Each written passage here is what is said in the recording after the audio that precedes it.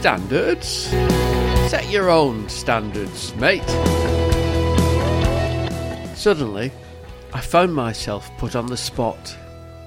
You see, a few weeks ago I was chatting with a friend. We'll call him Mark. So my friend Mark was expressing his concern about how he felt standards had changed over the years. In particular, he was concerned about the increased use of bad language. He'd noticed it in the workplace, and he'd observed a trend amongst young people. "I would never have dreamed of saying these words to my parents," he said, "but it seems to be the normal now." Mark thought for a moment. "Sometimes I feel so uncomfortable at work. It's effing this and it's effing that." He vented his disappointment, and then he turned to me. "What do you think, David?" he said. Isn't it great when you put on the spot like that? And you have a mere few seconds to think up some pearls of wisdom. Well, thankfully, that week, I'd been listening to a podcast which had left an impression on me. So I shared someone else's pearls of wisdom. My swearing friends. Isn't it great to have friends? I'm fortunate to have some great circles of friends. Some of my friends don't swear, but others do. Do I treat them differently? Do I judge them differently? I like my friends because of who they are.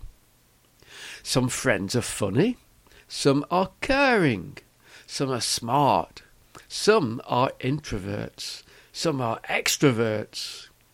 Some have a similar Christian beliefs to me. Some follow other faiths. Some have no faith at all. In fact, I have fun telling the atheists that I don't believe in atheism. Some swear as part of their everyday language. Some don't swear at all. But the friends in my circles are genuinely nice people. That's why they're in there. Getting uncomfortable.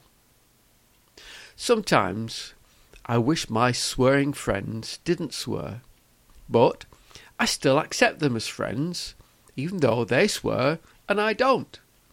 So I don't challenge them. Well, I have occasionally when children have been present, but that's for a different reason. But the interesting thing is this. Once or twice, when a friend or a colleague has resorted to foul language during a conversation, he has apologised immediately.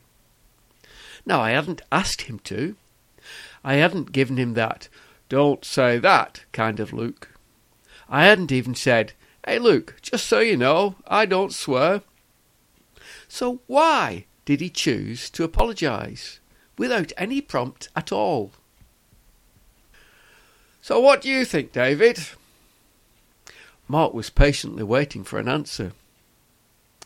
"Well, here's something that I heard recently which made me think," I said to him.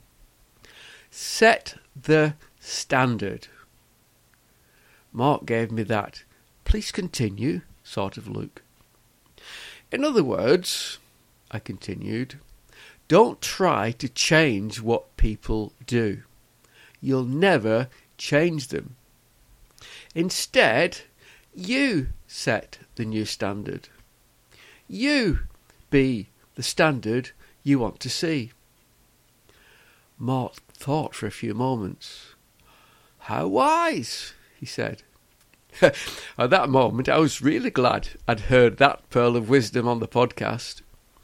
But then, I wished I'd thought of it. A Withington original. That would have been pretty cool to claim credit for, eh? WWJD. Sometimes I wonder what my hero, Jesus, would do. From what I've read about the people that he met, I bet Jesus heard a few of the expletives of the day. You see, Jesus loved real people, from all walks of life. They're the sort he wanted to help. So I can imagine some of those people came with all sorts of baggage and colourful language. I reckon swearing was normal to many of them. Did he ever give up on them? Nope.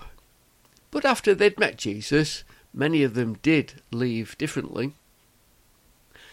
Set the standard. So, here's how I see it.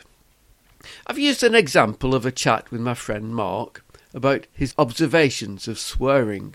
But whatever sort of thing that it is that you want to change, maybe it's language, maybe it's climate change, or corruption, love or hope. Listen, in the immortal words of Mahatma Gandhi, be the change that you wish to see in the world. So, let's be the difference. Be the leader. Set the standard.